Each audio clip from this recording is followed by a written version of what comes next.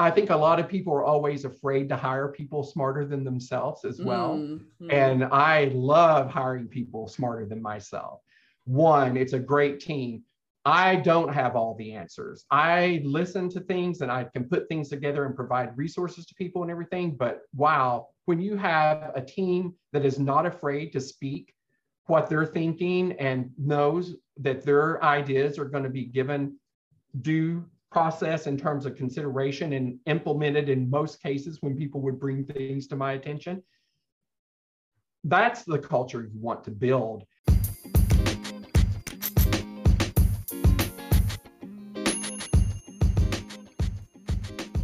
Welcome to Wise and Wine, a play on the phrase rise and shine. Now look here, folks. I've had 5 jobs in the last 2 years, and that shit just ain't normal.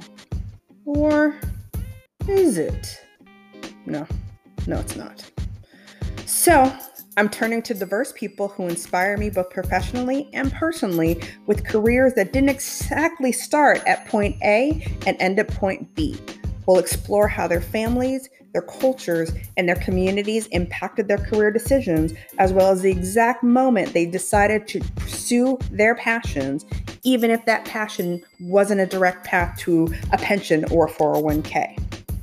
Hopefully, I'll come away knowing how they became the badass, the confident, the strategic people that I admire. And if I don't come out of this project a little wiser, well, at least I'll enjoy the boozy wine ride.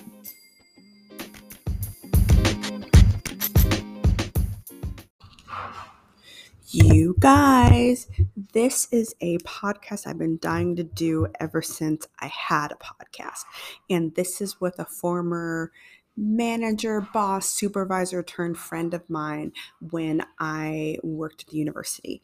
And part of the reason why I wanted to have him on was to give the perspective of what it's like to work at a university, and the university that you don't see on TV. So not the football team, not the band, not Bill Gates giving money to whatever, but like those of us that work with students who are passionate about molding students on both the academic side, but also with all the social adjustments that they've got to make when they come to university.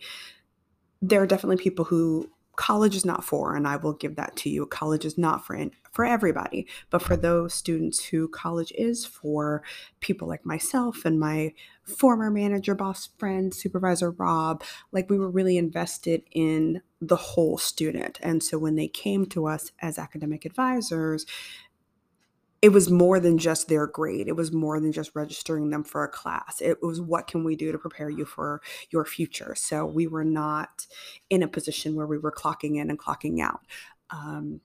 Those of us not in some of those high profile positions are on a university campus are woefully underpaid. So when you hear Rob talk, you're going to hear that passion, that drive, the people that are working at the university because they care about the students. And Rob recently retired. He worked in higher education for about 33 years. And I knew he had an eclectic background, and I'd heard snippets of it here and there when we'd be out for happy hour or lunch or whatever. I would hear a glimpse about, oh, he owned a comedy business, or oh, he almost flunked out of college, or oh, he worked in a business and completely changed the business. So I'd always heard snippets of his life, particularly for somebody that came from rural Arkansas. First of all, I loved his accent, but secondly, hearing about how my perception of Arkansas is different than his lived experience in Arkansas. You know, for me, I think Little Rock 9. For him, he grew up in a rural, poor town where that wasn't his experience, although he was poor and his dad was a minister and his mother didn't. I think she had like a 3rd grade education, that he was rich in a lot of different areas. And one of that being that he had exposure to everybody. So even as he's growing up and he's emerging in rural Arkansas, son of a Methodist preacher who happens to be gay, all of that stuff that he's dealing with, he's come through it with love, and he's come through it with just a really positive perspective, and he's come through it wanting to be an ally for everybody. So I don't know, I just loved hearing his story. This is a long one, I will warn you. He has a huge experience and he wants to tell his story because it's a great story. So I will give you a break halfway through, so just be ready. I'll cut in, kind of set the room, and then move on to the second half of his life. So without further ado, I present one of the best managers, the best manager, boss friend I've ever had, Mr. Rob Pointer.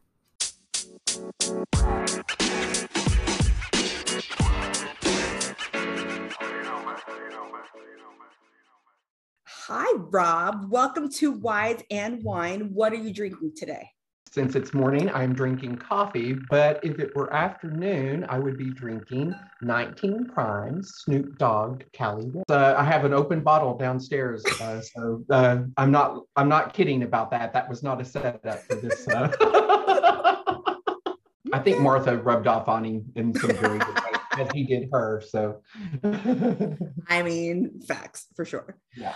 All right. So this is why we're here today. I want to learn a little bit about you. Like, I know you from working with you, but you had a whole life before we ever met. So please walk me through your career path, sharing how your choices were influenced by your family and your culture. And yes, being from Arkansas is a culture. Yeah, and it's more of a tribal culture I would throw in there. It's an interesting place to be. When I first moved to Texas and would say I was from Arkansas, the most common response was, "Oh, I'm sorry." And then I would say in my mind, or sometimes out loud to people, "Oh, that's good that you think that, because that'll keep you out of." My family, yes, they definitely influenced my choice in a way, in terms of attending the University of Arkansas. I mean, that was the most prominent university there. It's a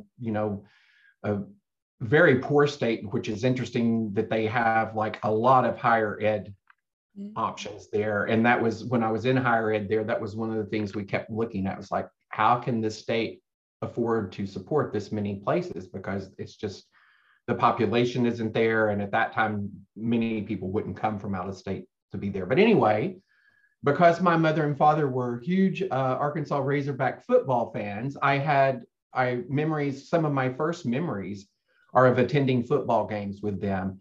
Back in the day, there was this big open hill on one end of the stadium, and you could pay like $1 a person to go in and just sit on a blanket.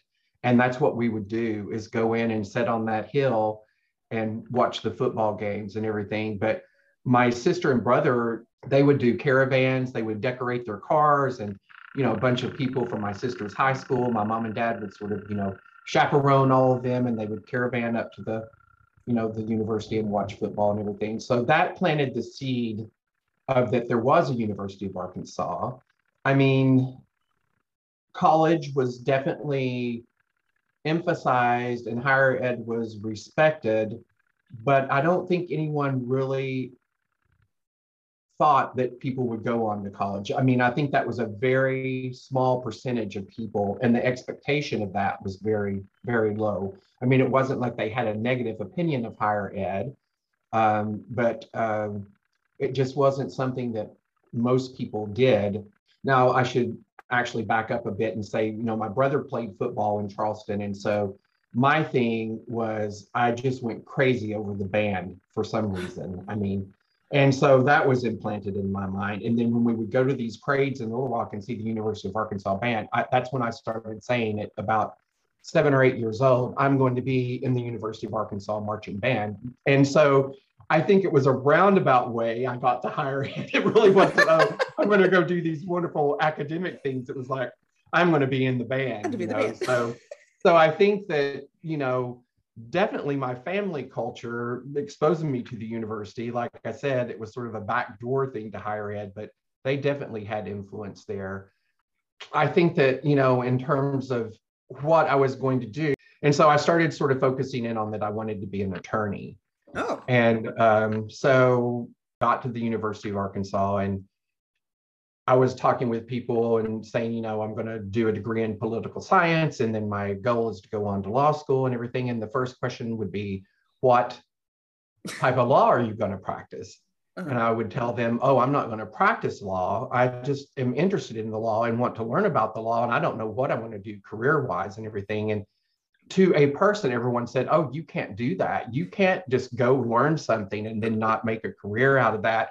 And I let that really influence my decision on that.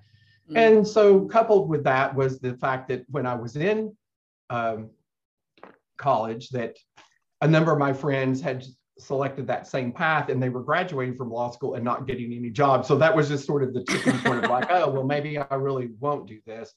I did not have a typical college experience, and so few things I do are typical. So, so that's not. And that's the point of the podcast. And I feel like everybody that I've had the chance to interact with and interview, like they didn't start here. Like I think nobody, and that's kind of what I'm interested in hearing, and either to make me feel better about my choices or for other people who are looking at their career similarly. Like when you think you're going to go here, you don't always stay on that path. And I know I changed my major in college like 7 times because like you, I was interested in a lot of things, and there wasn't a place when I was in college, they didn't have multidisciplinary or interdisciplinary degrees. It was like you pick your major and you do this. Like it wasn't like, but I also like this and I also like this and I also like this. It was like, nope, you pick this one major and stick with it. So if that is your story, I would love to hear it. Make me feel a little bit better.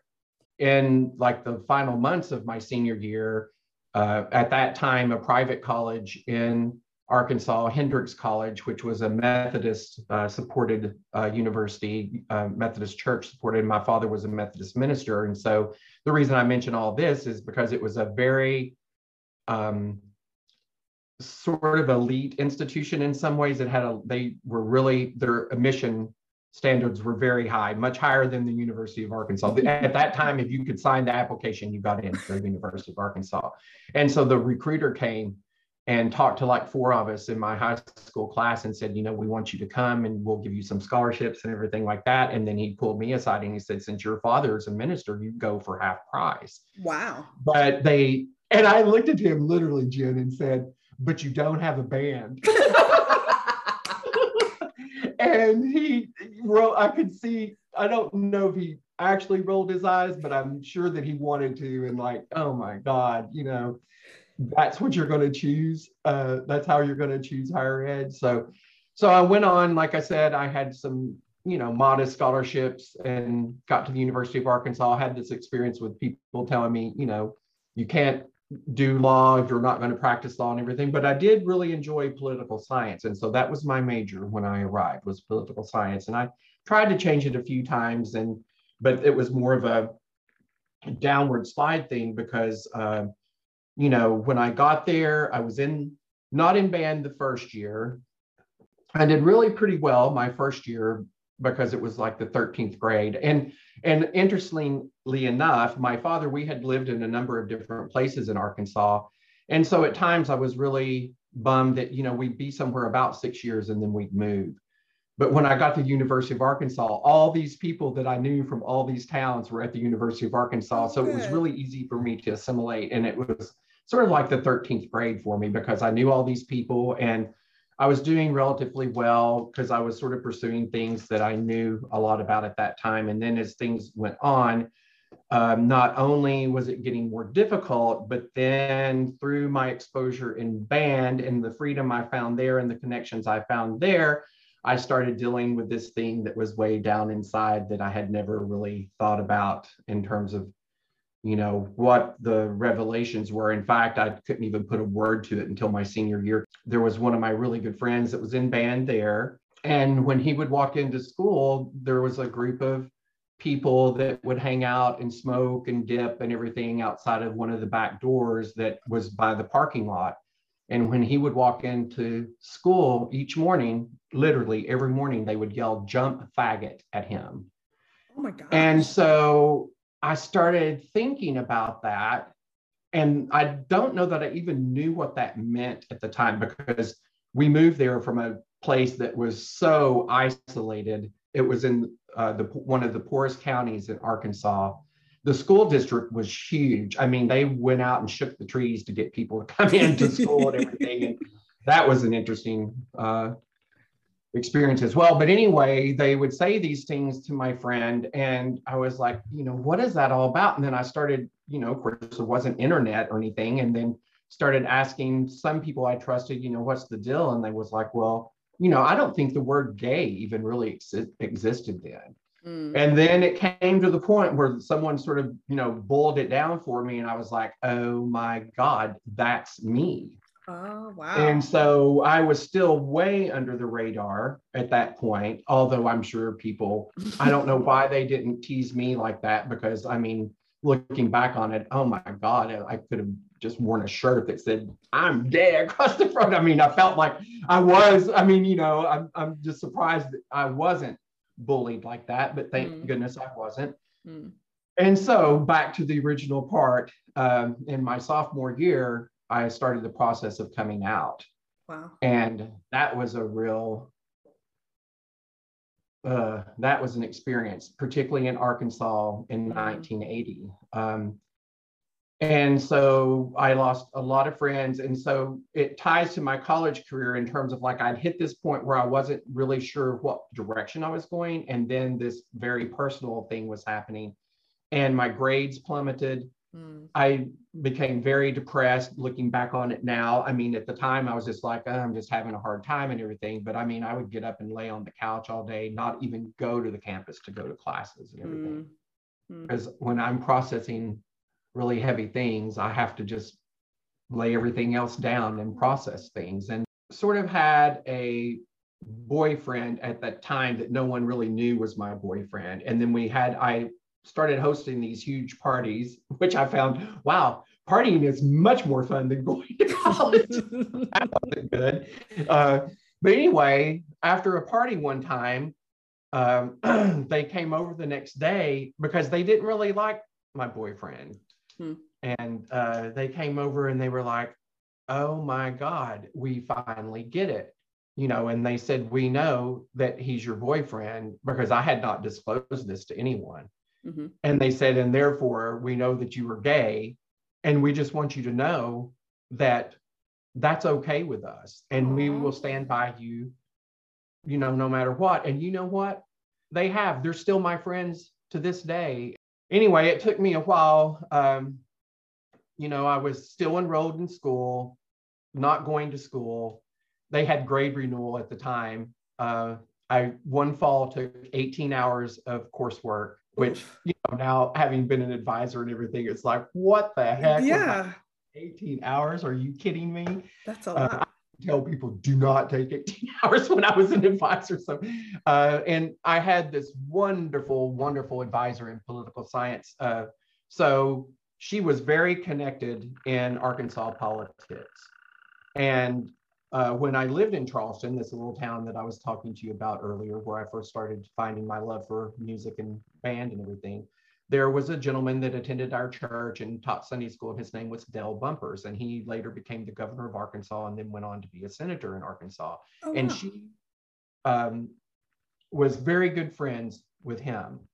And so when I ended up in her classes for political science, we would talk, and then eventually this came out. And so we became, I would say, friends. Diane and I became friends, and she became, I think I selected her at that point as my advisor. I don't know, maybe I was assigned, I don't know.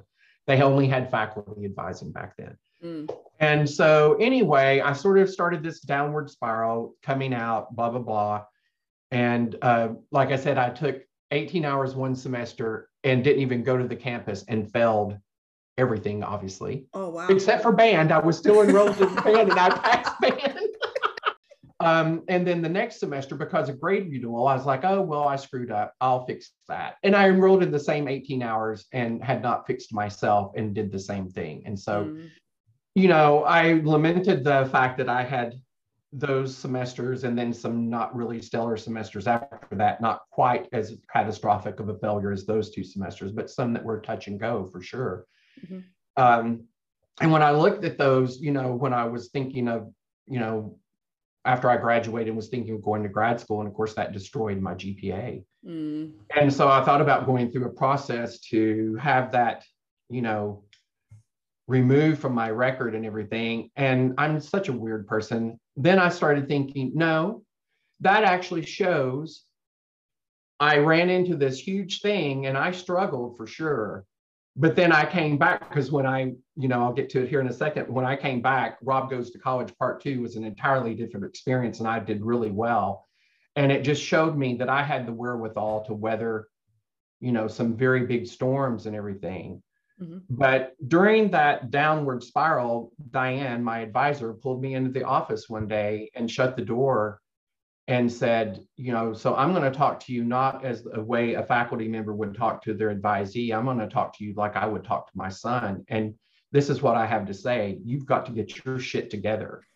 And I was like, sort of stunned at that. And then she said, you're just digging your hole deeper. And so you've either got to figure out a way to pull this out, or I can't believe I'm telling you this, you've got to leave the university until you figure out what's going on, because it's not good. It's just not going to be good for you in any form or fashion. Well, of course, that age, I didn't listen to that, but the seed was planted. And after a couple more terms of not doing very well, right before I think the university also encouraged me to leave. I was suspended. And so I left. And then I was out for 5 years.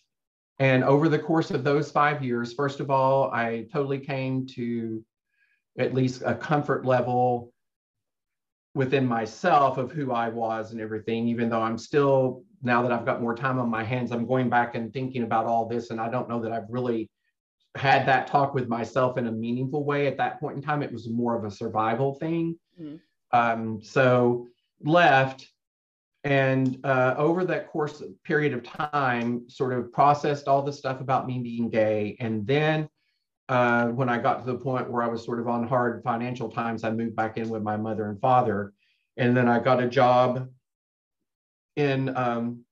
at Dillard's in retail, but I was working in the office. And when I was working in that office, I started realizing I really did have an interest in business. Mm. And so I started realizing, I really like numbers and stuff like that. And so then just out of the blue, one of the members of my father's church, he and his brothers had an accounting firm. And he let me know that there was a position available there and asked if I wanted to come interview for it. And I said, yeah. And so I went there and got the job. And they really started training me about, I was basically a bookkeeper. And so I would do books of various businesses that they had contracted with and everything. Mm-hmm. But then they found out I was sort of good about telling people how to run their lives. I guess because I couldn't run my own, I could run other people. And I think that was the same thing with advising. I could give people all kinds of great advice, but I was struggling throughout my life in terms of doing that same thing for myself. I can always take care of other people better than I can take care of myself, I've found. Unfortunately, that's anything to brag about. But, I don't know. I've helped some incredible people over my life. But anyway, so working at the accounting firm, I paid off all of my student loans that I had. And really started realizing, I really do like this. And like I said, they had assigned specific clients to me where they were really good at their business, but they didn't have any business sense. Like they knew how to run the services they had and everything, did not have the business sense. And strangely enough, it was starting to really come, clear that I did. And so they would assign me these people and I would have their checkbooks. I would do their payroll for their employees. There was this one couple that they loved to spend money and they were deeply in debt, even though their business was very viable. And they had, Tyson's is a huge poultry producer there in Arkansas. And they had a contract with Tyson's providing them supplies. And so they were making lots of money, but they never had any money. And so that was my job, was I put them on an allowance, and they couldn't spend any more than what I gave them. And let me tell you what, the number of times that both of them, the man and the wife, came in, sweet talking me, trying to get me more money and everything. And I would not do it. I spent a lot of time at their house. They were wonderful people, don't get me wrong. And we got them turned around. And so they were like, oh, this is really good. And so we're going to offer this as part of our services to people. And so I had really got into that. because I had periodically gone back to the University of Arkansas in hopes, that I would get started back up and complete my degree. And it was always met when they looked at my record, they were like, no, there's no way you're going to finish your degree and everything. And they were always so negative. And my friend Natalie, she had a circuitous route through high school and everything. And so I trusted her. And she said, I talked to this guy, and I know if you go talk to him, that he will lay out a way for you to finish your degree. He's all about that, not about judging you and everything. And I was like, well, that's really interesting. And so I went and talked to him. And so he was doing a degree check. Remember when we used to do those by paper forms? There was no technology to do that. So he was sitting there putting all of my information onto a degree plan sheet to sort of see where. And so I could tell, so he could not see very well. He wore glasses, but even with those, couldn't see very well. So he was like over my records, just, like an inch above them, just looking at them. And I could tell when he got to the part where it started the downward spiral. And I thought, well, here's the end of this conversation. I'll be leaving in a few moments. And he never said a word. And almost at the end, he looked up at me and goes, you had a couple of rough semesters there, didn't you? And I was like, yeah. And then he looked back down, and he finished the degree checklist, and he gave it to me. And he said, if you take these courses, you will graduate. Do you have any questions? And I was like, OMG.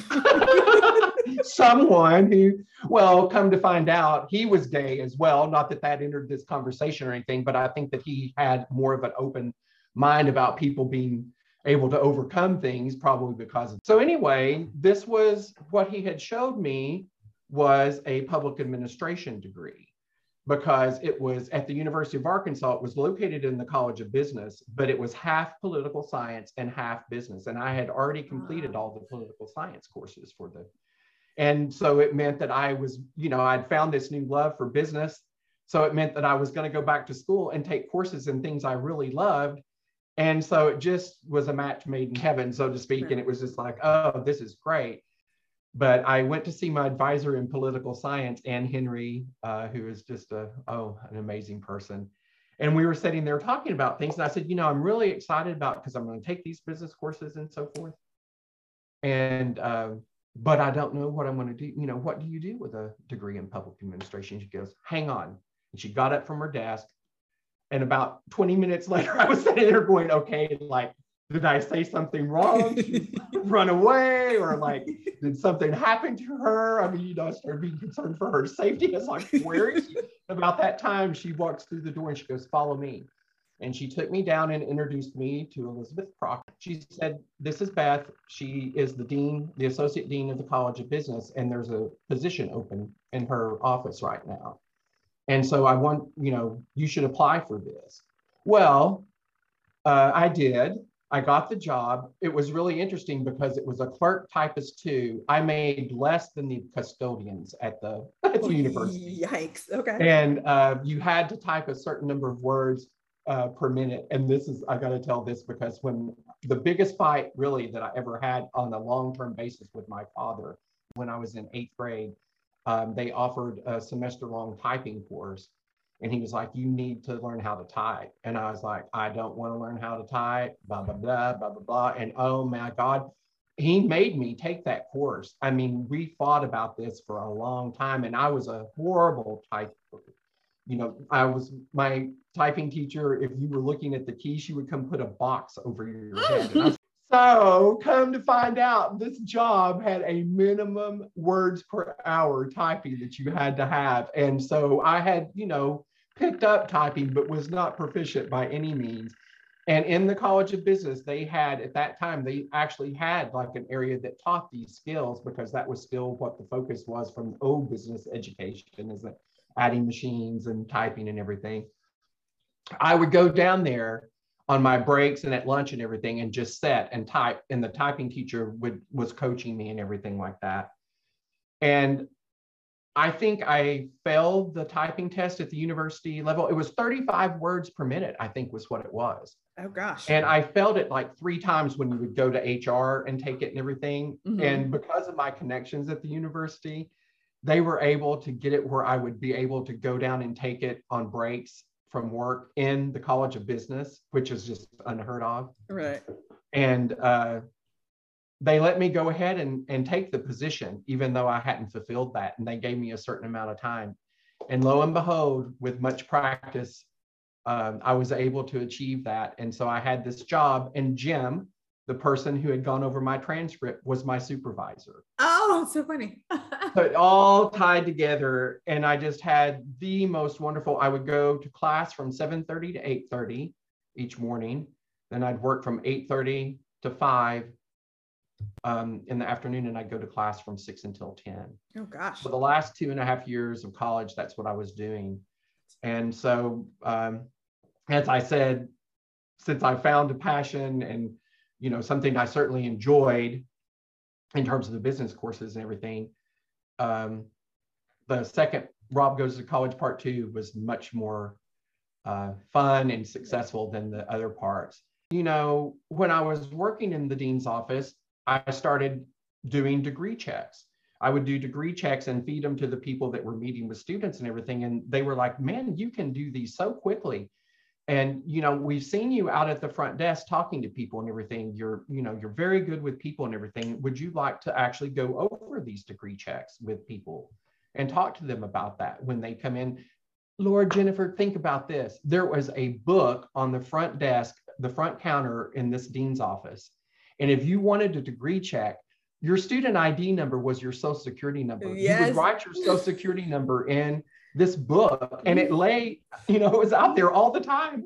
And so you would put it in there. And so I started doing degree checks, and I ended up doing most of them for the office. Wow. And that's when it started dawning on me, oh, not only do I enjoy this, but I'm pretty good at it. And so they just kept funneling me more towards that role in that dean's office. And so when I graduated, I applied for a position as the accountant in the School of Architecture there at the U of A. And so I became the accountant. When I was applying for and hired for the job, the accounting job there, I had a new dean. He had come from Auburn. And this is also weird that, Arkansas, a lot of things are tied to sports there. So he had come from Auburn. Arkansas had just joined the SEC. So he strangely had a lot of clout there and everything. And he was the one that suggested I take this position. Once I got the position, oh my God, I mean, like, it once again was one of the lowest paying positions at the university. And he put through a thing for me to get paid more, significantly more than what I was. I mean, I like doubled my salary. Wow.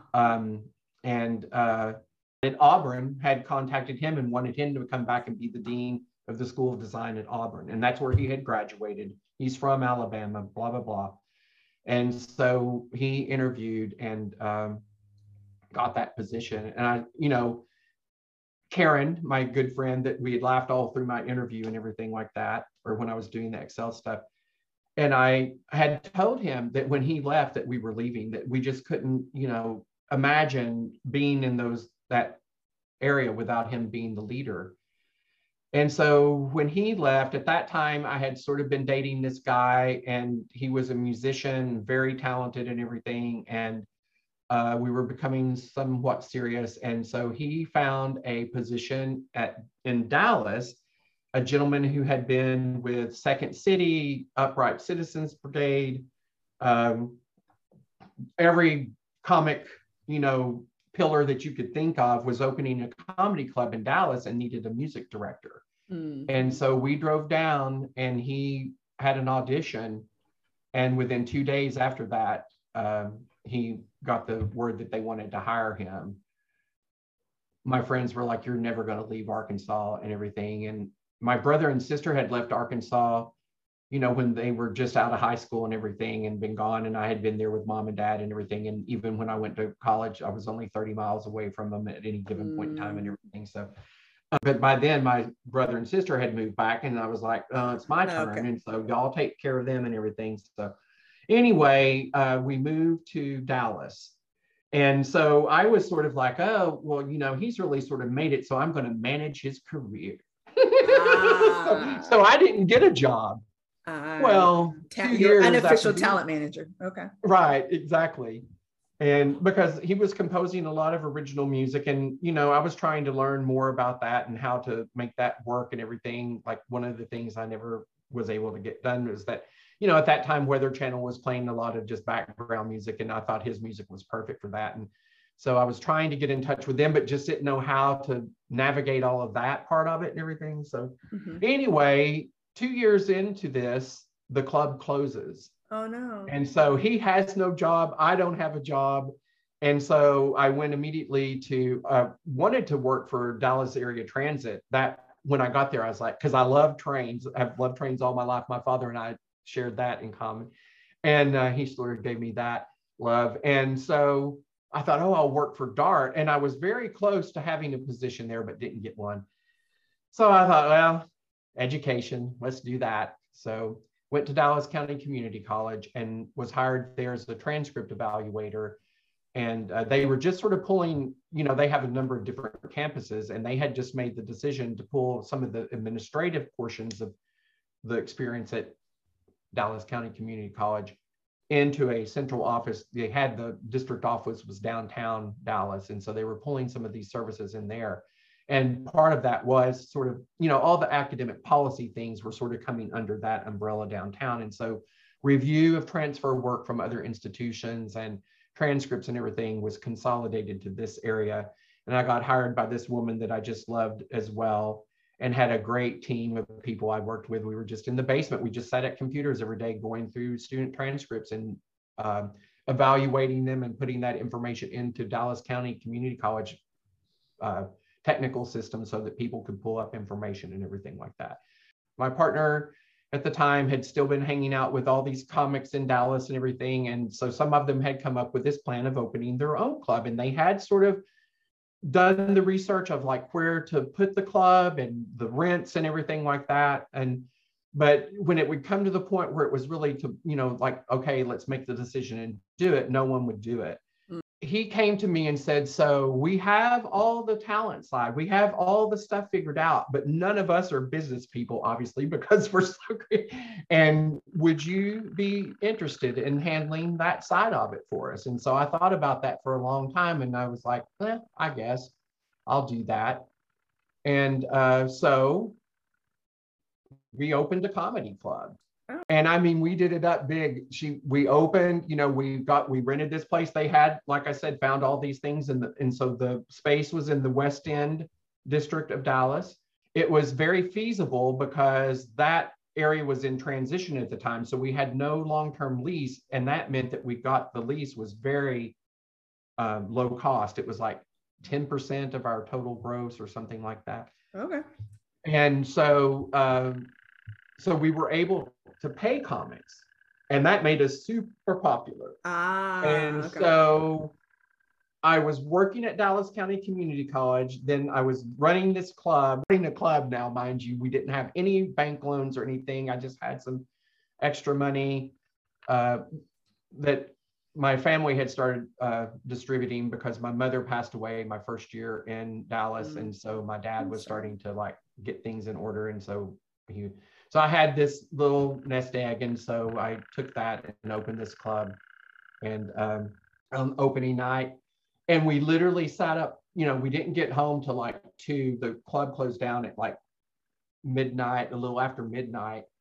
And so by the time we got things cleaned up and got home, it was close to 3 o'clock. And then we were like, oh, the papers are going to come out soon. And we're like, we're going to stay up until the paper comes out and read the reviews. I felt like I was on Broadway or something like that. And so the Dallas Morning News, and so we were joking, like, well, why would they even review us and everything? And the Dallas Morning News did. And the Observer there, the paper that's sort of similar to the Chronicle here, and one of those underground newspapers and they had people there as well. But the Dallas Morning News said, in the often overheated, or I think it was overheated, or it's what the term they used, West End, this club, was very simple. They were talking about the decorations. Who knew that they would even talk about the core of the club? That was what they dwelt on a lot at the beginning. And they were talking about how understated it was and everything. Let me tell you, friend, it was painted all black on the inside because black was the cheapest paint that we could buy. And they were going about this like this was such a conscious design decision and everything like that. We never told them, no, we were poor. The people who were painting it said the cheapest paint is black paint, get it. And I was like, okay. So anyway, and then they got to the comedy and they were like, oh my God, this is a thing. Okay. And so it took off. I mean, we were stunned, but we had a family show like at 6 or 7, I think, in the evening, 7:30ish. And it was Comedy Sports, which was a national franchise, and it was a family-oriented thing where 2 teams competed against each other in that competition format. And then after that, we had sketch, a couple of sketch shows, and then we would have stand-up as well. So we did all 3 forms of comedy, which no one, still today, that very few do that. And so, man, you talk about talented people. Yeah, there were so many talented people in Dallas. You are a talented person, but you're a talented person that you had to coordinate all of this stuff, like to coordinate just one type of comedy. You coordinated 3 in one space in one night. That's no small feat too. Well, thank you very much. And the city responded to it. And we just had, I mean, it was very, because it's like that typical story about owning your own business.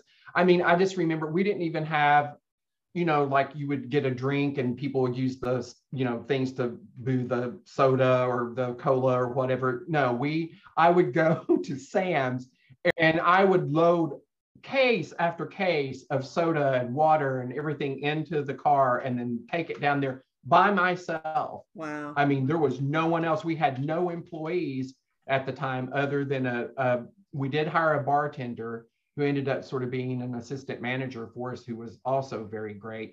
But then he entered the funniest person in Dallas contest at one point and won. So I mean, congratulations, but dang it. Exactly. And because we put the contest on, and who knew that like I said, all these people just came out of the woodwork that were just amazing. But yes, it was a lot. I mean, it was one of those things that was like, oh, if I don't feel like going, that doesn't work. Anyway, had the club for 2.5 years, I think, total. We put on the first the inaugural Dallas Comedy Festival. We had 62 shows over 3 days. We had an educational component where Del Close, who is like one of the, she runs, I believe it's Comedy or Improv Olympics in Chicago, has written like what was considered the Bible of comedy, everything. She came and taught classes. So we had groups coming from all over the United States to take part in those courses and the educational part of it, plus the, performing and everything. So 15,000 people attended over those 3 days. Wow. And that was the one that was the big coordination. It was like I'll say it now, sort of a nightmare, but at the time I was so deep into it, I didn't realize it, but it was like, it was all we could do to just sort of do our little thing. Now we had like 5 venues that we had people in and had to have cash registers, people working, bartenders for all of this and everything. It was just like, but we did it.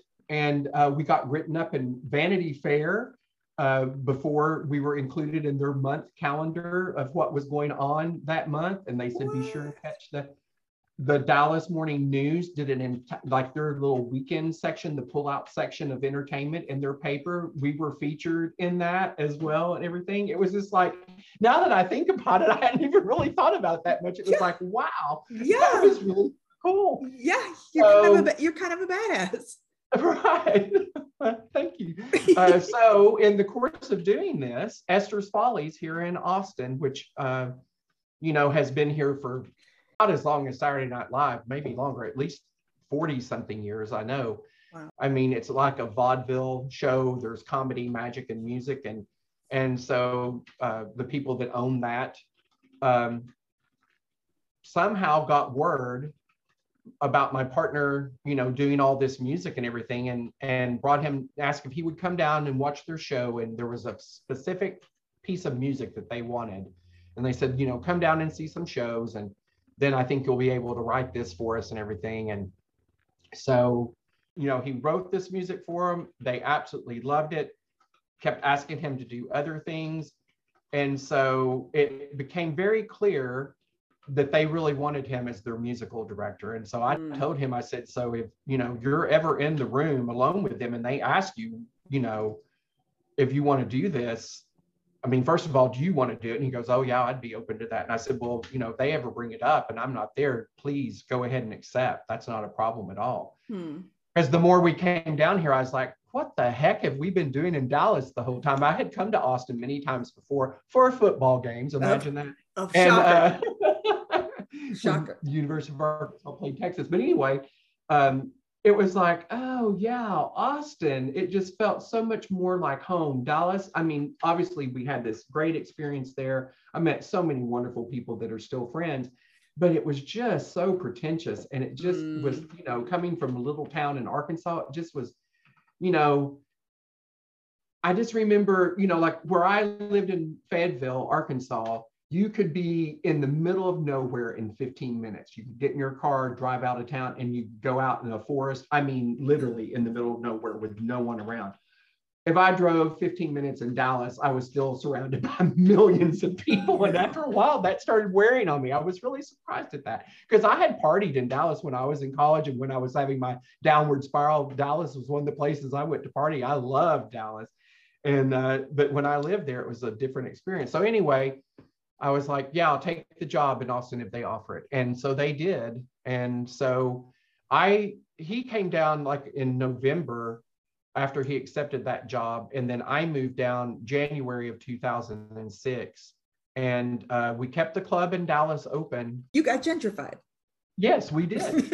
And so we looked all around and tried to find another space that, and because of all this, everything was just not affordable. Well, I just pulled the plug on it. I mean, I guess we could have gone a month or so more, not a whole lot. One of those things about if I had known this before I made the decision, because, there were still bills outstanding and everything, and I could have like stopped some things, but I was just like, oh, freaking out, pulled the plug, packed everything up and moved to Austin. And Esther's gave me a job there for a while. But it was more because my partner was there. And then I found, at one point I could tell, okay, they're just making things up for me to do. Okay. And so, and it wasn't paying very much because I was hourly. And so since they didn't have a permanent position, I was only getting a few hours. And it was like, we can't really live on this.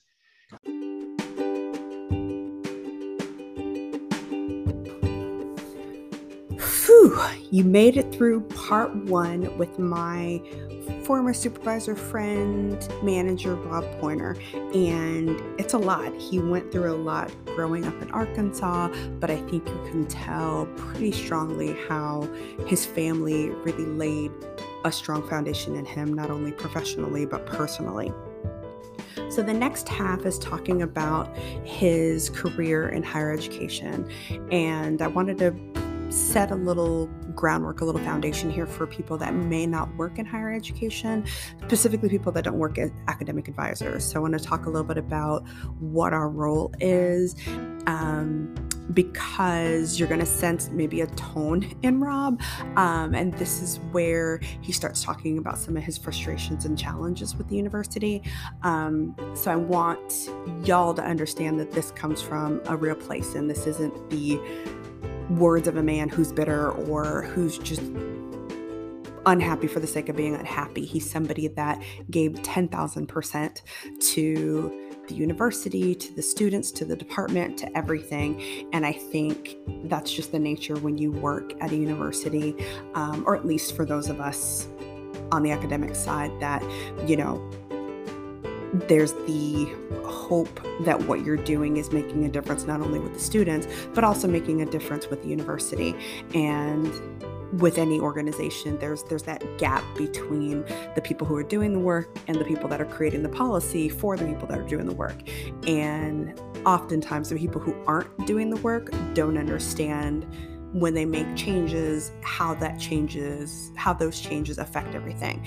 And in Rob's role that he had as my manager, supervisor, friend, boss, he was kind of that voice between us as a staff or all of the students to the leadership of not only the department, but also to faculty and things like that. So he had a pretty high role where he was able to impact policy and change. And he really was that voice for the staff and the students to the policymakers and to the faculty and to the people who, frankly, were at a higher pay range than any of us that were at the staff level. And so you're going to hear a little bit of a shift in his voice as, he's worked in this space for 33 years. And as much as he loved it, I think he just got really tired. So let me talk a little bit about the role of an academic advisor. So that was the role that I had when Rob was my manager. And so we were in a department. It was just him and I, and we had about, what was our caseload? I would have to say like 800 students. So between the two of us, we were the only two advisors for about 800 or so students. And what that means is when you're registering for classes at the beginning of the year, Rob, as my manager, had to manage the enrollment of the courses. So he would talk to the faculty about who's teaching what for the semester, but then would have to manage the class sizes and would have to talk to the scheduler about getting the right classes in the right rooms. So there's more to the academic advisor role than just talking to students about their grades. But that would be the next piece. Once you manage with the faculty, the class schedule, what the degree looks like, then he would communicate that to me as his academic advisor, and then we would work with students during scheduling. So mind you, there's two of us seeing about 850 students at the time. And that meant we had to see about 400 students to talk to everything about how are they doing for graduation, if they failed a class, how does that affect their class schedule, if they're coming in as new students, setting up that schedule. And at the university we're at, the students are really smart and they come from places where they were used to being given whatever they needed. And so a lot of times when they would come to us and say, hey, I need this class because I want to graduate, quote unquote, on time, for some reason, the university decided to push this 4-year graduation. And so because of the way our major was set up, they had to take courses in a specific order. And if you got out of order, that affected your ability to graduate in 4 years. So the university had the expectation that students were going to graduate in 4 years.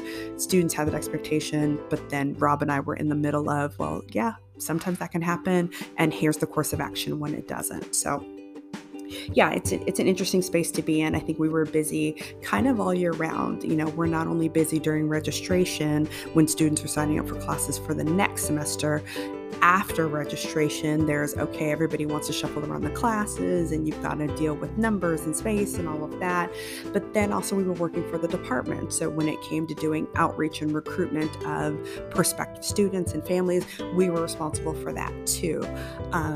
You'll hear Rob talk about a computer science ambassador program that I developed, and that mainly came out of a need that Rob and I just did not have the time to see the 400 or the 850 students we both had on top of the families that were wanting tours and things. So some of that came out of a need, and some of that came out of a way for us to kind of develop our students. This program gave them the opportunity to develop some of their social skills, where they got to talk to people and give tours and interact with families and respond to emails and things like that. So I'm proud of the time that we had together, but it was a challenge, like even getting that program that was really benefiting not only us, but the department and the students. It was a fight. Like we had to fight somebody in the department to allow us to get office space for these students, or to get an email for these students, to get t-shirts for these students, to get money to train the students. Like everything was a battle. And as you can see, 12 years later, the program still persists, which means it was good, it was appreciated, but the fact that we had to fight to get this done is kind of a challenge of the staff, particularly with academic advisors. So you'll hear a little bit of frustration there. He's going to talk about his experience at the University of Texas. I would say, in my experience, I've worked at several universities. I would say no university is perfect. I think, again, when you've got that gap between the people that create policy and the people that implement the policy, that there's going to be frustration there. And I have yet to work at a company that has 100% right. So please don't take this as a slam against the university. This is one man's experience. It's a man that I trust, but it is one person's experience. So hopefully that helps, gives a little bit of context as we jump into part 2 of our interview with Rob Pointer. So back to education, and I went to UT. And so it's so weird. This woman had come that was head of NACADA, our professional organization, when the National Academic Advising Association. And she had come to the U of A campus because UT was one of the first 2 institutions that actually started a campus-wide organization, locally for academic advisors. They had this national organization, and it was just as things were starting to trend away from faculty advising to professional advisors. So I had met her before, and at many of these conferences, she would always joke about, you need to come to UT and work. And I was like, because Arkansas, if you're raised in Arkansas, you hate UT. That's just the way they just drill that into you. And I just would look at her and laugh and go, well, that will never happen. I can assure you of that. And then she came and did this training. When we had a regional conference, I was one of the leaders on that campus for this organization. We were starting to build, professional advising on the campus and everything. And she came and she reiterated, you have got to come to work for UT. And I was just said the same thing. Well, I went up and met with her. And so let me tell you, I heard about that. Oh, I thought you would never come to work for UT. She picked up the phone and called a guy over in natural sciences where you and I worked and said, so this guy, someone's going to apply for a job and they're going to look way overqualified, but you need to talk to me. Okay.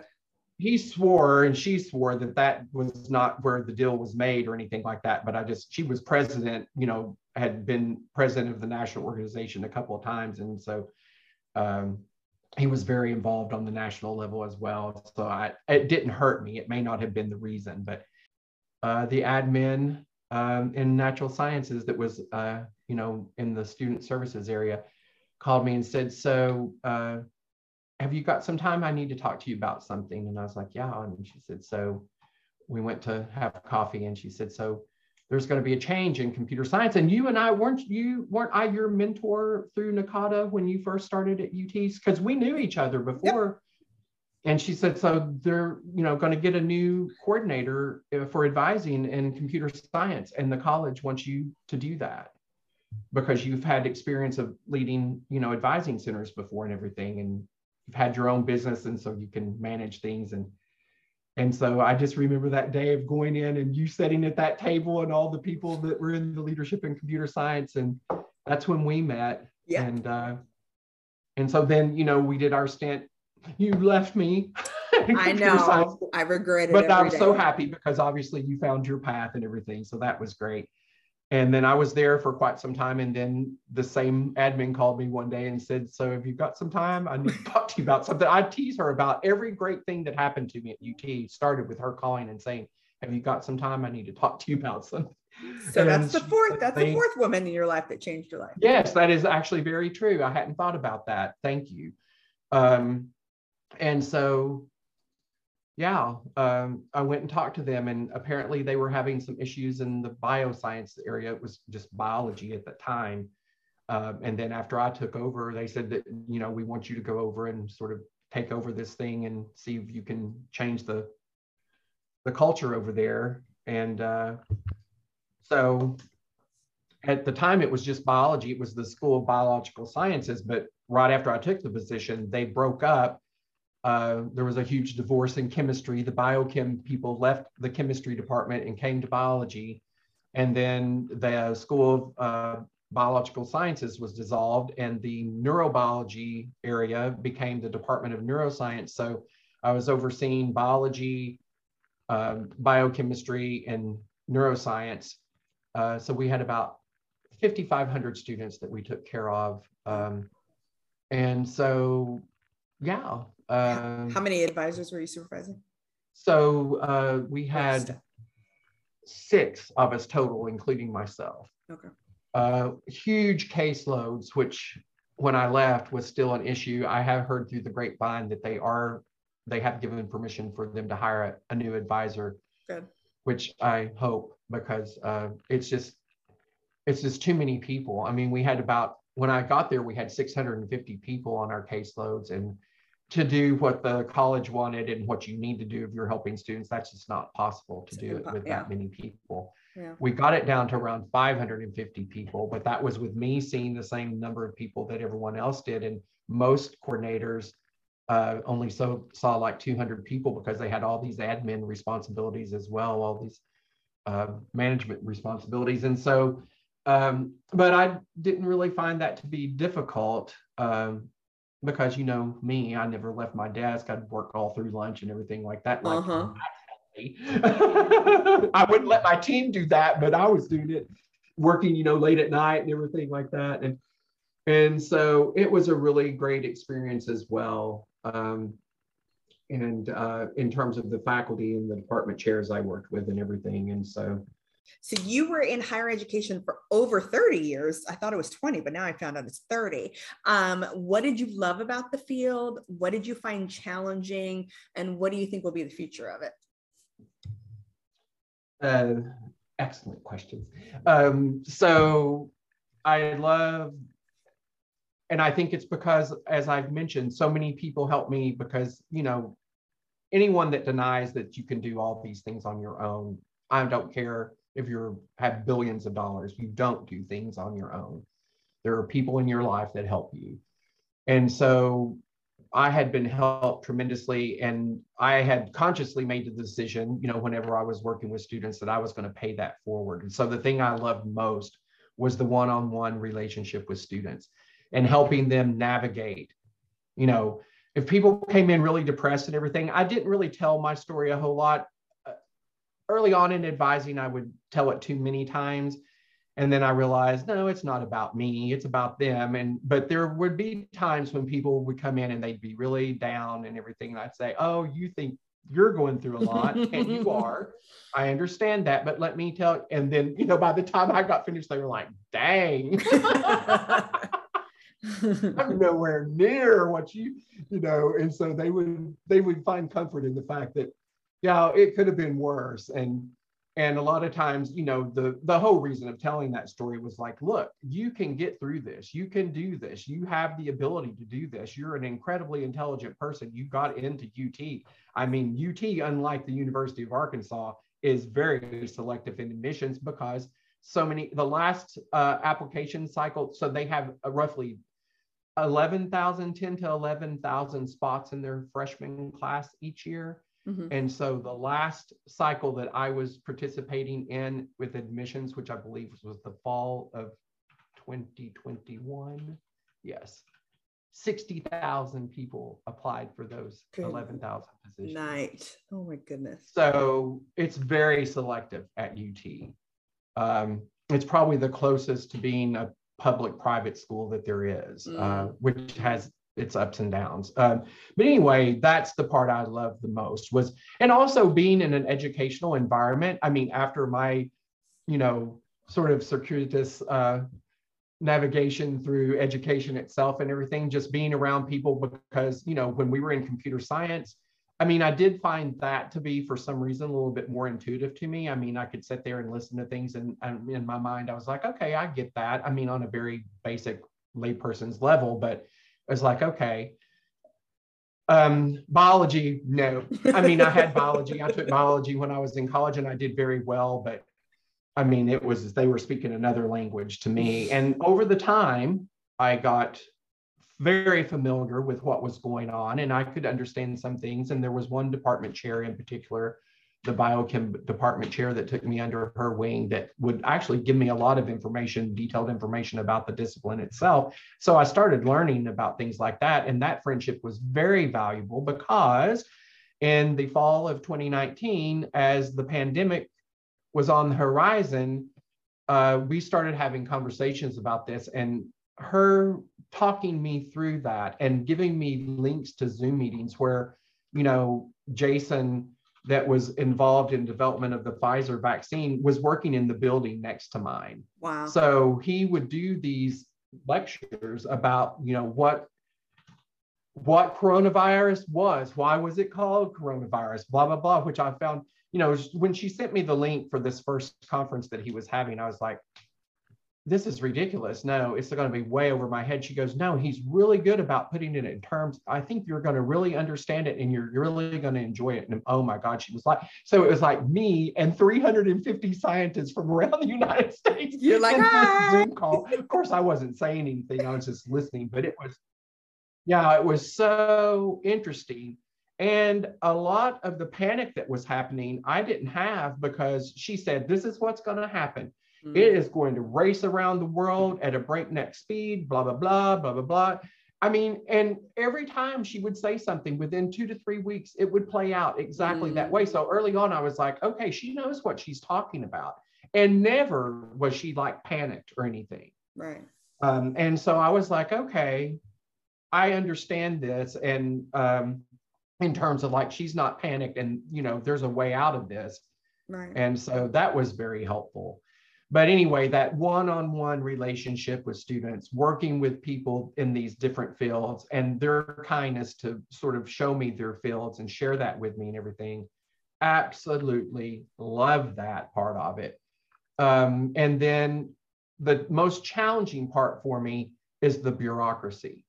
I mean, so many things, and I have to be very honest, that's one of the reasons that I retired early, is because, with the pandemic sort of just, it took a bad situation and made it worse. I mean, the bureaucracy at UT had started stalling and was just not responsive to student needs. And I had been advocating for students in my team forever and ever. Yeah.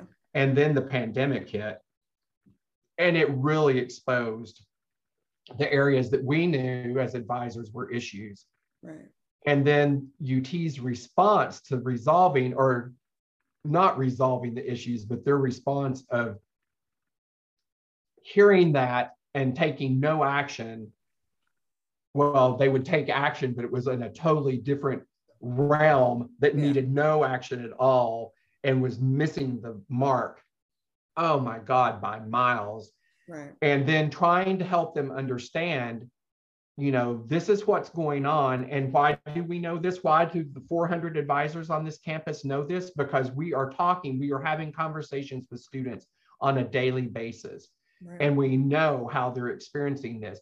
You're assuming that they're going through this in the same way that you are. And may we remind you, faculty members are making around $450,000 a year, and administrators at this institution are making in the millions. Your experience and your designation of things that you think are happening are not what's happening on the student level. Amen. And not only on the student level, but on the employee level. I had advisors that had master's degrees that started at $36,000 and were working multiple jobs to pay their rent or living with roommates as adults because UT wouldn't pay them what they were worth. Right. You cannot live in Austin, Texas for $36,000 a year. Nope. And that's still going on right now, may I add. Yeah. And so that was the most challenging part. And I probably did not approach that in the best way. I approached it from the bull in the china closet way of just like, I was very aggressive and very contentious about a lot of things. I wasn't at first. I tried to build consensus and everything. And then when it was clear to me, they're not listening at all, then I just felt, okay, I'll just be a pain. I'm going to be the thorn in your side so that you just can't do this stuff and think that it's okay. You're going to do it, you're not going to listen to the 400 people that have the most expertise in all these things that you're trying to solve right now, that you will not even ask us, much less include any of us on a committee, because we're not faculty members, because the faculty run the institution. And while I found the faculty, as I said, very wonderful on an individual level, collectively, they were just ostriches with their head in the sand. And so I just became very contentious about everything. Yeah. And so that was my largest challenge. And then I think the future of higher ed, I was at one point, I thought, you know, when we started digitizing everything, and I was like, so why did it take a pandemic for an institution as progressive as UT to digitize things? I mean, we were living in a digital age already. And it was like when we first got DocuSign and students were, you know, there were some forms, as you may recall, that you had to literally go to 5 different offices and get signatures on. Yep. And now you could just send it through DocuSign. And it was like, why were we making people walk to 5 different offices from one end of campus to the other in Austin heat? You know, it's like, this is just ridiculous. And then it was like, oh my God, why have we not done this all along? Right. So, you know, our office was one of the first ones to just really jump on that and not only do the things that we needed to have to get through the first few weeks of the pandemic. We just started wholesale moving everything to digital, you know, versions and did that. And just as a little peek into the thinking of the administration, once they started bringing people back on campus, they wanted to go back to paper forms. Oh my gosh. And it's like, are you kidding me? That literally is like taking a step backwards. So at that point, I realized, see, I initially thought, oh, UT, great institution. There are some really good things going on here. We're going to take this, run with it. We're going to be one of the people out in front leading, saying, here's the changing face of education, and this is what we're going to do about it, and this is how we're going to make it even better and everything. No. They dropped the ball. They didn't do things. And I found there were people running offices that were in charge of things that they had no idea what the policies were that their own office had put down. Because as an advisor, you have to know everything about everything.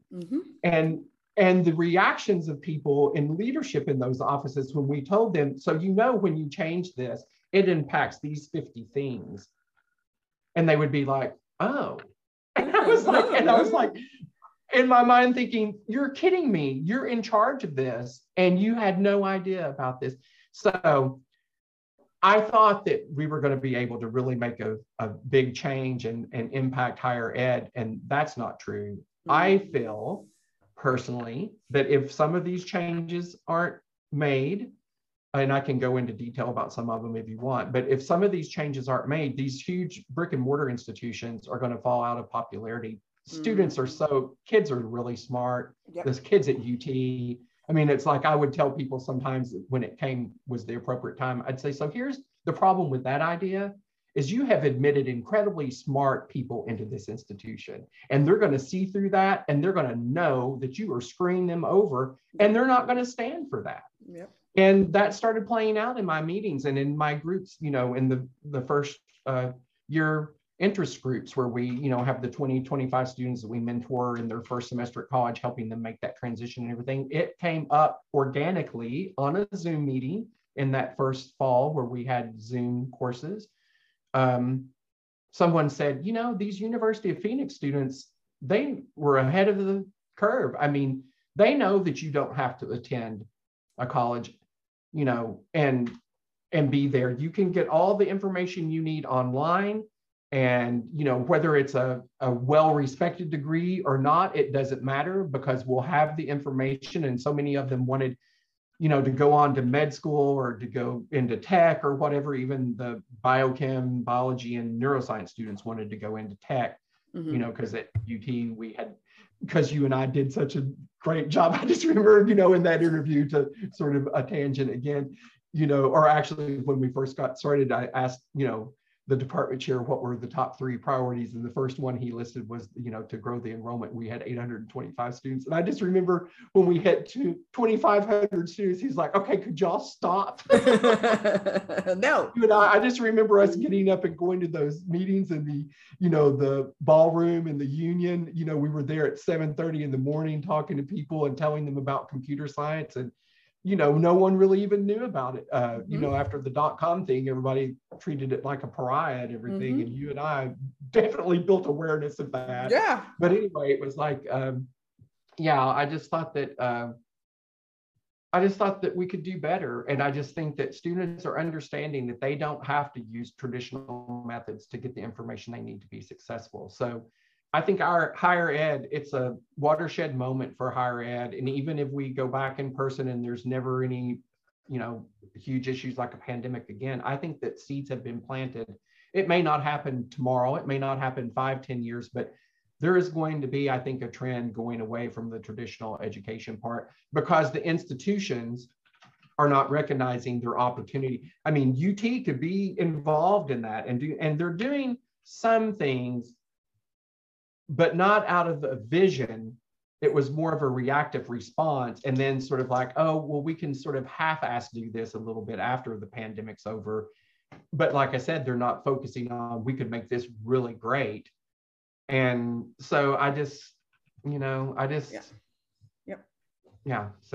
so many things. Number one, perfectly well said. Yeah, I think one of the reasons that I left was, I think that was the year when there was some big budget thing and they froze our salaries. And then we had to write a letter to the president about why we thought our jobs were mission critical to the university. And I was like, wait, so I have to explain to you why I, as an academic advisor, is important to the university? Ooh, this is not a good sign. I'm out. So honestly, that's why I left, because I was like, why, what? That doesn't make any sense that you don't think my position that I'm required to have a degree to hold at an institution that confers degrees, you don't think my position is valuable. So I was like, all right, I gotta go.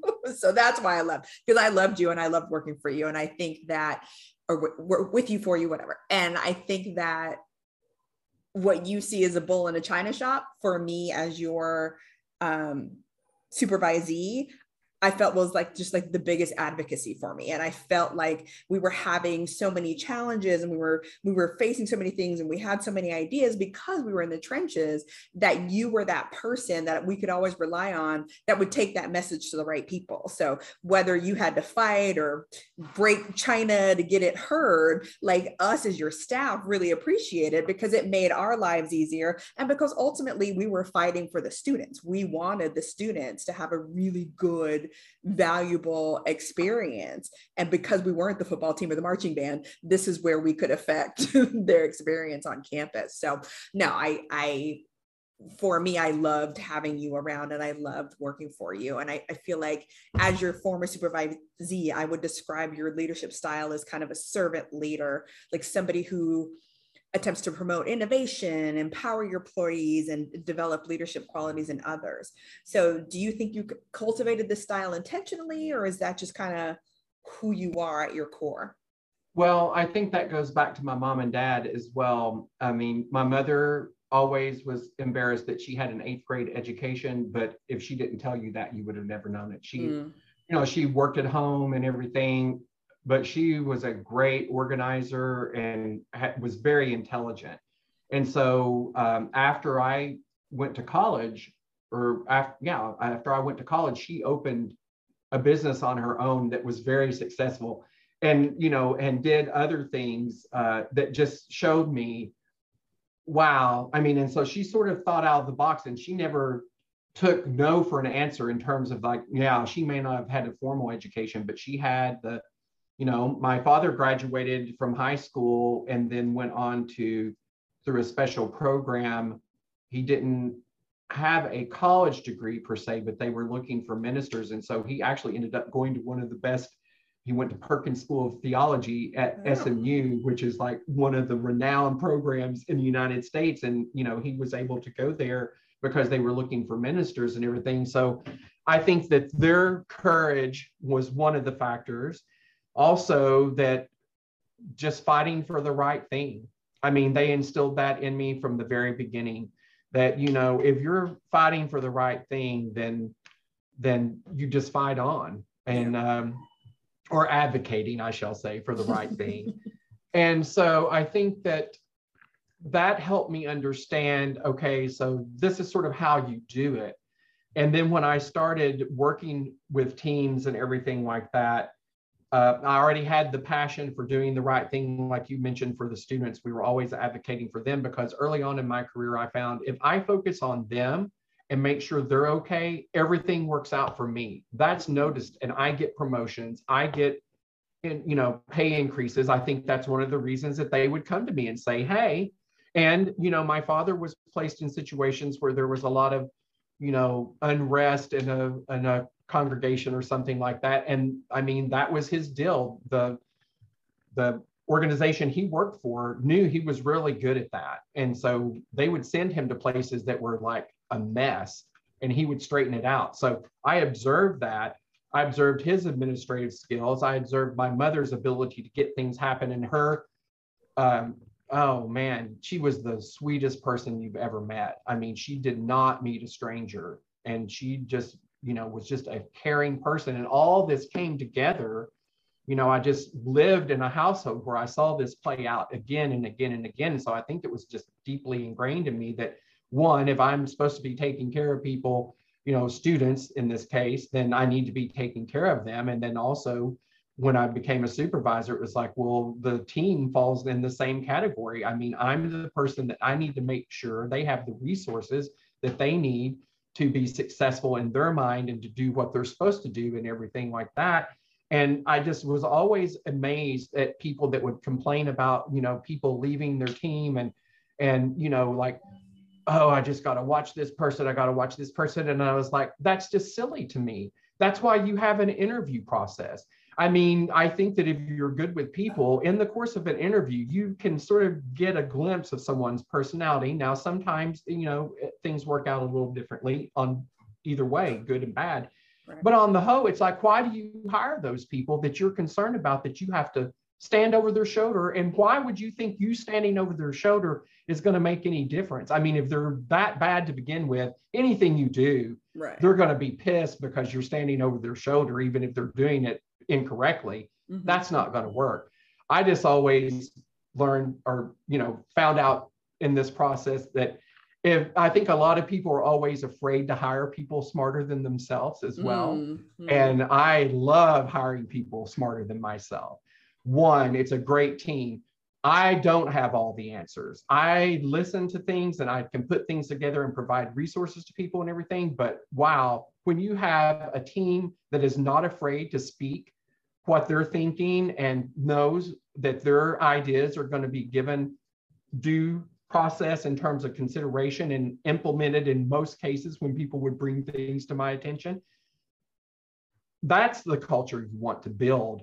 Not where people are like, oh, my supervisor is going to stand over me, or where the supervisor is like, well, this person's just not pulling their weight. Well, that's your problem. That's your fault that they're not pulling their weight. First of all, that you hired them. I mean, it was just the two of us in our advising center. And of course, you had that position beforehand. But in hiring later on, whenever we hired in the School of Biological Sciences, well, and in CS after you left as well, when we started increasing advisors there, the whole team, even the admin person, was involved in that interview process because we had established a culture. And with all these people sitting in on the interviews, someone was catching something that someone else was missing. And we were able to make sure the people we hired fit into that culture. And that culture was work above and beyond, because you're working for other people, you're working for students, and you want that to work well. And, I would always tell everyone, this is basically like your own business. You have a caseload of people. We have goals and markers that we're trying to hit in terms of what the college and the university expects. However you get there, as long as we achieve those goals, I don't care if you work 2 hours a day, if you work 12 hours a day, whatever, as long as we're meeting those goals, that's all I'm focused on. Right. And I'm not going to stand over your shoulder. Who am I to know what best way it is for you to accomplish those things? So this is like your own business. You have these people that you have to take care of. And as long as they're taken care of and they're not contacting me saying, I'm not being taken care of the college, they're contacting the college and saying that. And then the college contacts me and says that to me. As long as that's not happening. And then, of course, we got really big in data collection. And it was very clear to see we were exceeding the goals of the college and everything. So we put together these teams that were amazing, and they were amazing because I let people be themselves. Love it. I mean, I didn't want to work under situations. I had supervisors that were like that. Mm-hmm. And that was not what I wanted to do, but I wanted to take it further, just not being a micromanager, but like I said, I was working with a lot of very intelligent people. And when we sat down to think about things that we could do and solve problems, we came up with some of the best solutions. I mean, yeah, that was a great experience. I love that about higher ed too, because people that work in higher ed in our types of positions, Jen, care about people and care about the students. They don't do it for the money. No. Sure. Let me tell you, just hearkening back to something you said about, leaving because you had to justify your position. When I left, people were still having to justify their position. The university, from the time you left to when I left, made no effort to better understand what you brought up. And it was like, okay, after this many years, no, I can't do this anymore. I just had more, I stayed longer because I thought I could change it. And, but it became very clear that I think I impacted a lot of people's lives, and that's what was the most important thing for me. And I have students, I mean, young people are very busy. They've got their own things. They're focused on everything like that. And I just felt so honored and fortunate that so many of them would take time out of their life to come back. And still to this day, I had a student, it's in, oh gosh, I can't remember, not Bulgaria, but somewhere in Eastern Europe, posted on LinkedIn a couple of weeks ago that, he had thanked all the people that helped him through college, his father, his family, but he realized 10 years after he graduated that he had not thanked the most important person and listed me. And I just, it's those experiences. I certainly didn't do it for that.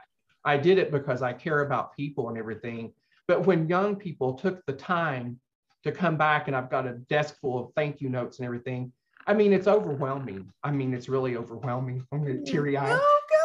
Because that's the part I like the most. So I just think that, my experiences led me to just be more and more convinced that that was the way to do things. And once I started seeing that there was not, hell or high water was not going to stop me from doing it that way, that's for sure.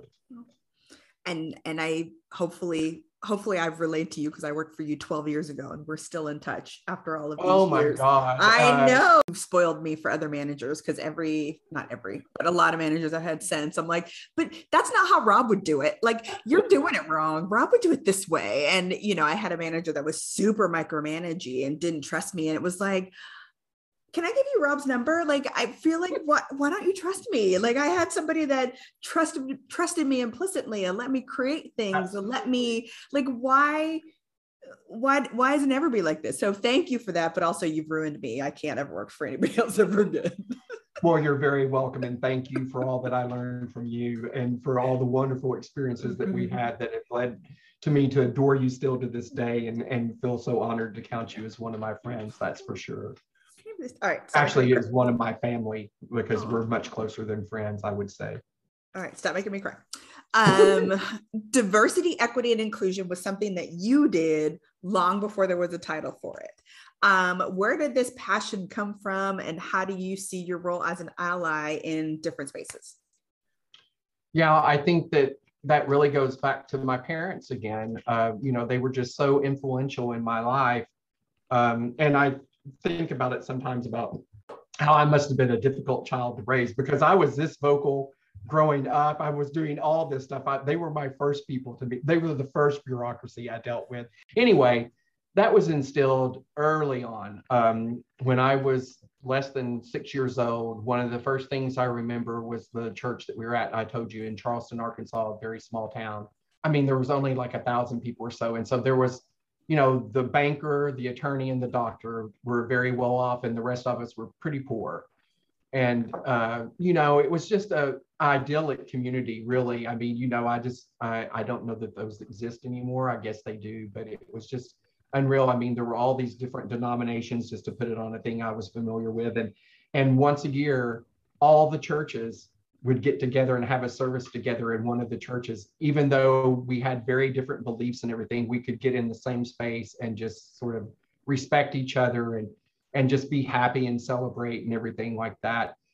And that included the African American church that was in our community. Like I said, we were all very poor, so there wasn't really an economic separator there in terms of whites and blacks and everything like that. It was only those two races. I mean, there weren't other races in that town at that time. But I just remember, the Black community was sort of out of town. They did own a lot of land out of town.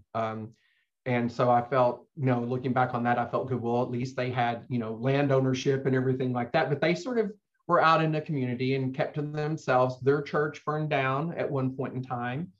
And my father, our youth group, and some other churches in town went out and took a building that was near the church that burned and converted it into a worship, a place of worship for them. And I mean, I remember that whole process. And my mother and her sister were involved. They went and got the paint and everything, and we were just involved in all this stuff and everything. And so, I was exposed to just hanging out with Black people from early on. And then because of that connection, we became really good friends with a Black family. And my father, we had some things that were needing to be done around the house one time. And so he asked Victoria. She was sort of the matriarch of the Black community entirely, but certainly was the one that we were closest to. And so there were a lot of things that we needed to be done. She had a number of sons, and there was a lot of heavy lifting that needed to be done. My father had back issues and everything. And he was like, well, I'll pay for y'all to come over and help with this and everything. Is that something you would be interested in? She said, oh yeah, I'll bring my sons and we'll come over and everything. And so the day arrived where they were coming over, and we were working really hard and everything. And my mom was fixing lunch for us and everything. And so it came time to eat. And she said, okay, everyone, let's come in and get our plates and everything. We're going to eat. And so I was sitting at the table because I was like between 4 and 6, I guess, probably closer to 6, I guess. And so I was sitting there at the table, and my mom had her back turned and was doing something in the kitchen there. And then she turned around and there was no one in the kitchen except myself. And she was like, she looked at me, she goes, well, where did everyone go? And I said, well, they're out on the back porch. And so she went out there, and Victoria was the woman's name. And she said, Victoria, what are y'all doing out here? And she said, oh, well, we can't eat in the house at the same table as you. And my mother looked at her, and these were her words, the minister's wife, the hell you can. Pick up your plate and get inside of my house right now. And they came in, and we sat and we laughed and talked and everything. And so it's just, once again, that was the environment that I grew up in. So I don't ever recall having to make a conscious decision to behave that way. And so I just have always, I've always just seen how the talent of people, their love, their, worthiness, it's all of those things are the things I say. I mean, I'm not going to say I don't see color, because that's not a good thing. I've learned a lot in the last few years reading a lot of different books, White Fragility being one of those and everything, and learning that it's my responsibility to understand these things and correct them, and certainly call out people in my community that are not doing the right thing. And so I am very much more aware of that now in terms of my responsibility with that. But in terms of living my life, that's just been part of it for my entire life. I mean, and I do believe it's because my mother and father showed me that example. I mean, there was just never any type of separation. And let me tell you, I moved. I'm an old person. So, I mean, we're talking, first of all, in that little bitty town, there was no segregation. I mean, they talk about Little Rock being the first school that was integrated in Arkansas, and it was not. I mean, and there is historical information about this, that Blacks and whites were going to school together in Charleston, Arkansas, way before the Little Rock Central situation happened. And there was no big deal about it or anything. It was just like, well, here's the school, let's all go to school. Right. And my dad was an assistant principal there for part of the time. And so it was just like that. And then we moved from that idyllic community to Little Rock. And let me tell you, it was not the same way there. I mean, there were people, as we're all aware, that would go to great lengths to make people's lives miserable for reasons that were, and still are just beyond my comprehension. Right. And make me so embarrassed and ashamed of the way people behave. So I just never had, there was just never another way. I mean, it was just always that way.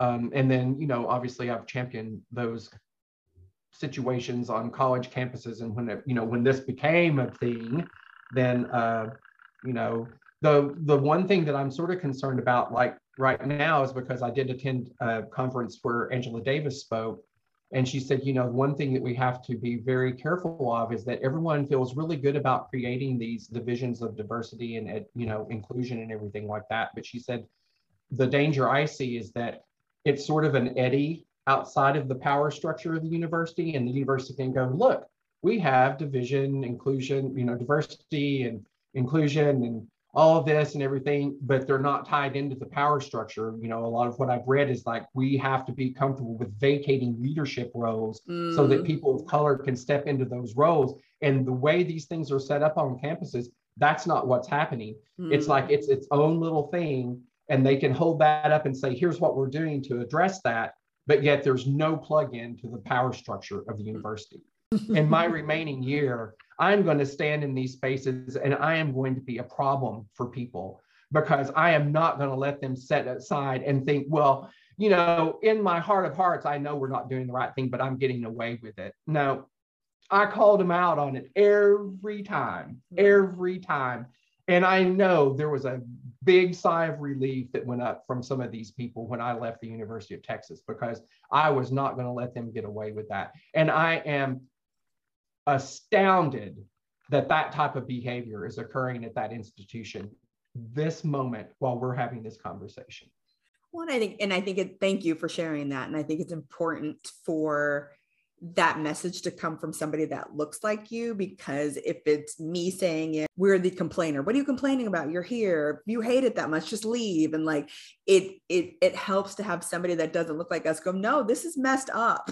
Like this is messed up, and this is happening, and this is real, and this needs to be addressed. So you were always somebody that I could go to as an ally. I think the students felt that way too, with the number. I mean, we didn't have a giant population of students of color, but I mean, through the work that Tiffany was doing. And then we had I forget the woman's name that was so supportive of the different programs that we had in CS. Patty. Yes, Patty, thank you. I mean, she started out cold, but when we showed, I mean, you know, because you set up that incredible ambassadors program, which is the gem of computer science to this day, that's your legacy. But she fought us on that. Remember that? Yes. And then she was like, oh, they're actually really making this work, and it's an incredible thing. And now they pour money into it all the time. But that was you. Go ahead, though. I didn't mean to interrupt. No, but that's the point, is that it takes, like, sometimes you being an advocate for not only your staff, but just people, and as much as I don't know how challenging it is for you to be that person, and kind of what repercussions you get from being that person that has to continue to be that bull in that china shop and to speak up. But for those of us that can't be that voice and that can't fill those spaces, you're making a difference. So I know that you're not there anymore, and I don't doubt that this is the last anybody will hear from you from a space of advocacy. So thinking about your future, what do you see for yourself in the next 10 years? Well, that is something that I am sorting through right now. My church worked very closely with, I attended a church that really felt that the purpose of that faith community was not to sit in a building every Sunday and judge everyone that wasn't doing what they were supposed to be, but to get out and actually engage with people and help people and meet them where they were, wherever that was. Whether we worked with the homeless population here a lot, we worked with socioeconomic disadvantaged people and everything. And anyway, we worked with 2 organizations, Justice for Our Neighbors, which supplied attorneys legal support for people that were immigrating properly to the United States, but were being, as we know, treated very unfairly. Right. And the Austin Justice Coalition is one of the biggest organizations we supported. And so last week, I went to their website, and I don't know, I need to go and set up a meeting because I've gotten to the point where, I've sort of gotten through all these things that we were talking about earlier about the decompressing from the experience at UT and sort of finding myself again. And so that's the first thing I want to reach out is to Austin Justice Coalition and see if there are volunteer positions there where they could use my services in whatever capacity they deem, best. But then I look at, the staff and everything, and I'm thinking, so yeah, an old white guy is going to fit in really well there. But I don't know after hearing you say that, because I do feel that I can say things and because ultimately, for good or bad, I am a white person, and people tend to listen to that for what, but I say that because I have been educated and assisted and loved by people like yourself and my students. One of the ones that, was on the track team at UT, and we just, from the moment she walked in my office, we hit it off. We are still friends to this day and everything. And during the whole George Floyd thing and everything, I was just like beside myself. And, I communicated with her about, what do I do and everything. And she was like, so Rob, you know how much I love you, and I know how much you love me, but this is something you have to do on your own. As a person of color, I can't tell you, this is not my responsibility, first of all. That's not my responsibility. This is your responsibility. You need to educate yourself. And she said, here are some books I would recommend reading. And I read those and started to understand that even with my attitude, I'm sort of part of the problem in terms of like not understanding the depth that racism is rooted in our society. I mean, in places that we don't even think about. It's so deep in our society, so systemic, as as it's pointed out to us, that, oh man, it's going to be a long haul, but you just got to start biting it off a little piece at a time and do what you can. And so I feel that standing up and standing with people is what I need to be doing. And so that's what my focus is right now, is to try to understand how I fit in to that when it's not part of my career, because I certainly want it to be part of my personal endeavors to continue that advocacy. And then also to be involved in like human rights campaign or something like that to advocate for my community. And I think, strangely enough, not strangely enough, just I think that being in that community, because that was not a community that, it had its issue, like gay men sometimes were really mean to lesbians. And then, but being gay, there were a lot of different people that were gay. And so I was around a very diverse population. Once I came out and everything, I was again around a lot of different people. And that just helped me understand how much everyone brings to the table and how valuable everyone is, and how that, people can see things that I can't see, or know things that I don't know, and I know things that they don't know and everything. And this is a community effort, whether, no matter what we're talking about, taking care of students, taking care of each other or whatever, it's a community thing. It's a big job ahead of you that you have, but and it's thankless, and it's going to be low paying, but it's necessary. So thank you for doing it. I'm up for that challenge. Let me tell you that. That's for sure. If nothing else, then all this that we've talked about thus far has prepared me for that. And that is a perfect end today, because I know we went way over time. So I want to give you back your time and get back to your day. I love you. Thank you. I appreciate you. I see you. I cannot wait to see what you do next. And yeah, I love this. Thank you so much, Rob. Oh, Jen, all of that right back at you. I see you. I love you so much. You are such a wonderful part of my life. And I just am so thankful and so fortunate for that. And since we've done this today, I realized that even though you're far away, it's one of those classic things of like, you were right here and I didn't take advantage of that. Now that you're gone, I realize how screwed up I was in not doing that. But now I've found that we can communicate with each other. So let's do it on a more regular basis. Okay. Yes. Have a great day, dear. Love you.